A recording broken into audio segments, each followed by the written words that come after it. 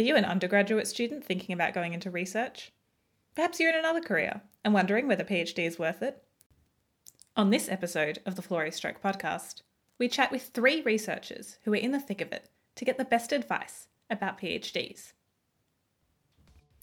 I'm your host, Tessa Marshall, and this is Scientists of Stroke by Florey Stroke.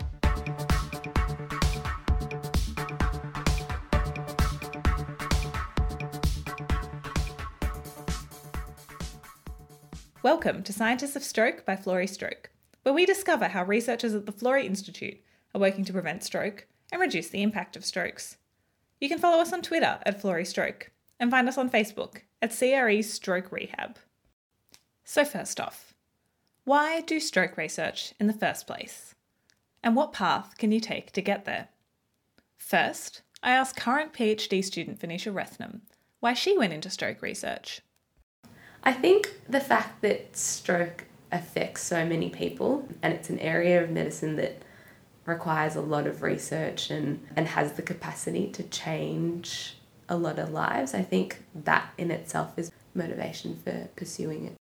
I also spoke to Dr. Carly Ralston, the head of preclinical stroke research at the Florey. How did she get to her current position? So what inspired you to pursue stroke research? Oh, it's really interesting. Well, as a scientist, I've always been a scientist and I've always been interested in asking questions and finding out how we can best explore answers. But it really wasn't until a couple of years ago when I started to actually meet people who'd had strokes. And as a scientist, I was stuck in a laboratory and even though I was working at St Vincent's Hospital, I had no patient contact. I had no contact whatsoever with the stroke community. But I had this quest for knowledge and I had this quest for applied knowledge. Anyway, then one of my best friends rang me one day to say her son was being flown from Albury to the Royal Melbourne Hospital with a cerebral hemorrhage. And then I went across and for 6 months I followed their path as they went through on their journey of recovery. And I suddenly realised that all this information we were generating and all this knowledge we were gaining, none of it was translating across to clinical practice. And I suddenly realised that I had been stuck in a bubble and that I needed to get out of that bubble and I needed to get more involved within my stroke community so that I could understand what the real life scenario was like so that I could do better research. Current PhD student Ruby Lipson-Smith took a slightly different path compared to the typical science graduate. The Melbourne University used to offer a combined program where you did a Bachelor of Arts and a Bachelor of Science concurrently. And so that's what I did. First of all, you learn to write in a Bachelor of Arts. And so that's been very useful, starting a PhD. But also it gave me a perspective on how science can fit into the wider community. And I majored in history, but I've always been interested in architecture and design. And so when I realised that there was this way that I could merge my 2 interests, I decided to do a PhD in it. Also wanted to ask about just what being a PhD student is like, so for any sort of honours students or undergrads who were thinking about research.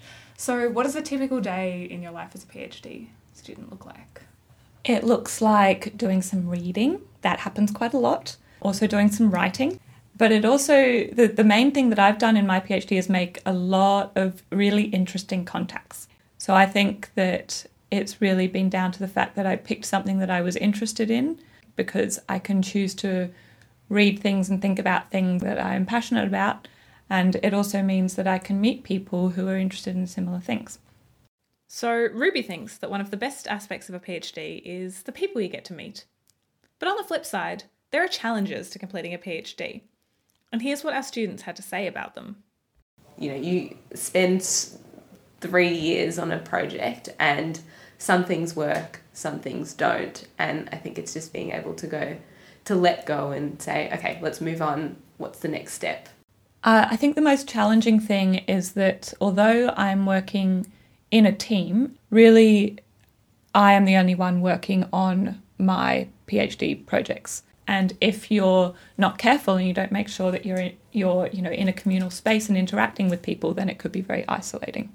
I think definitely communication, public speaking, you're forced, well not forced, but it's expected that you can present your research to different audiences, being able to rely on peers.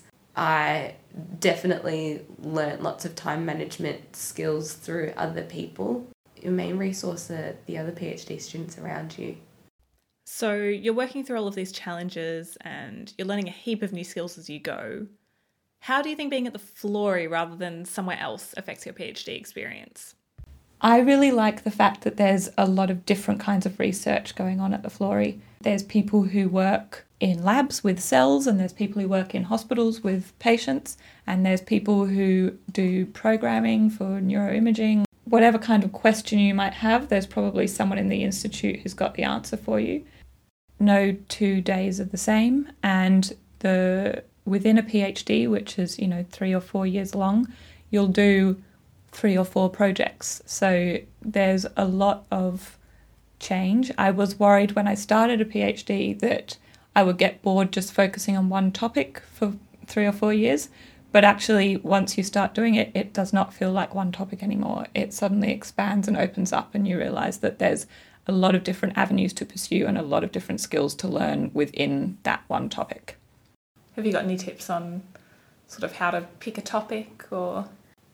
A great way is to contact different lab heads in an institute like the Florey and to ask whether you can come visit. Look at their papers, look at their published work. I know that a lot of lab heads are more than willing to have people come intern or volunteer for a week or 2 weeks, and it's a great opportunity to get an insight. What's the most useful advice that you've received? I think the most useful advice I got is to remain flexible, being adaptable and saying yes to new opportunities. Like, change is just a way to introduce new opportunities. I think it's a skill that will carry on post-PhD, and yeah. But you've also got to be super resilient, because every single day your work is critiqued, and you've really got to be capable of forging ahead, looking at the bigger picture in this game. So to be in this industry, you've really got to have, you not only got to have passion, but you've got to have a sense of community. And lots of people can get lost in the discovery side of things because it's exciting to discover something new every day. But really, there's so much suffering out there, and we really need to improve the quality of life. So I'm a big advocate of, if you're in this industry that has very little funding, you really want to have a passion to help people. Thank you, Carly, for talking with me today. You're welcome. Thanks for listening. And thanks to Carly Ralston, Venetia Rethnam, and Ruby Lipson-Smith for all that advice. I'm your host, Tessa Marshall. To hear more about stroke research at the Florey, check out our other episodes, and don't forget to follow us on Twitter @FloreyStroke.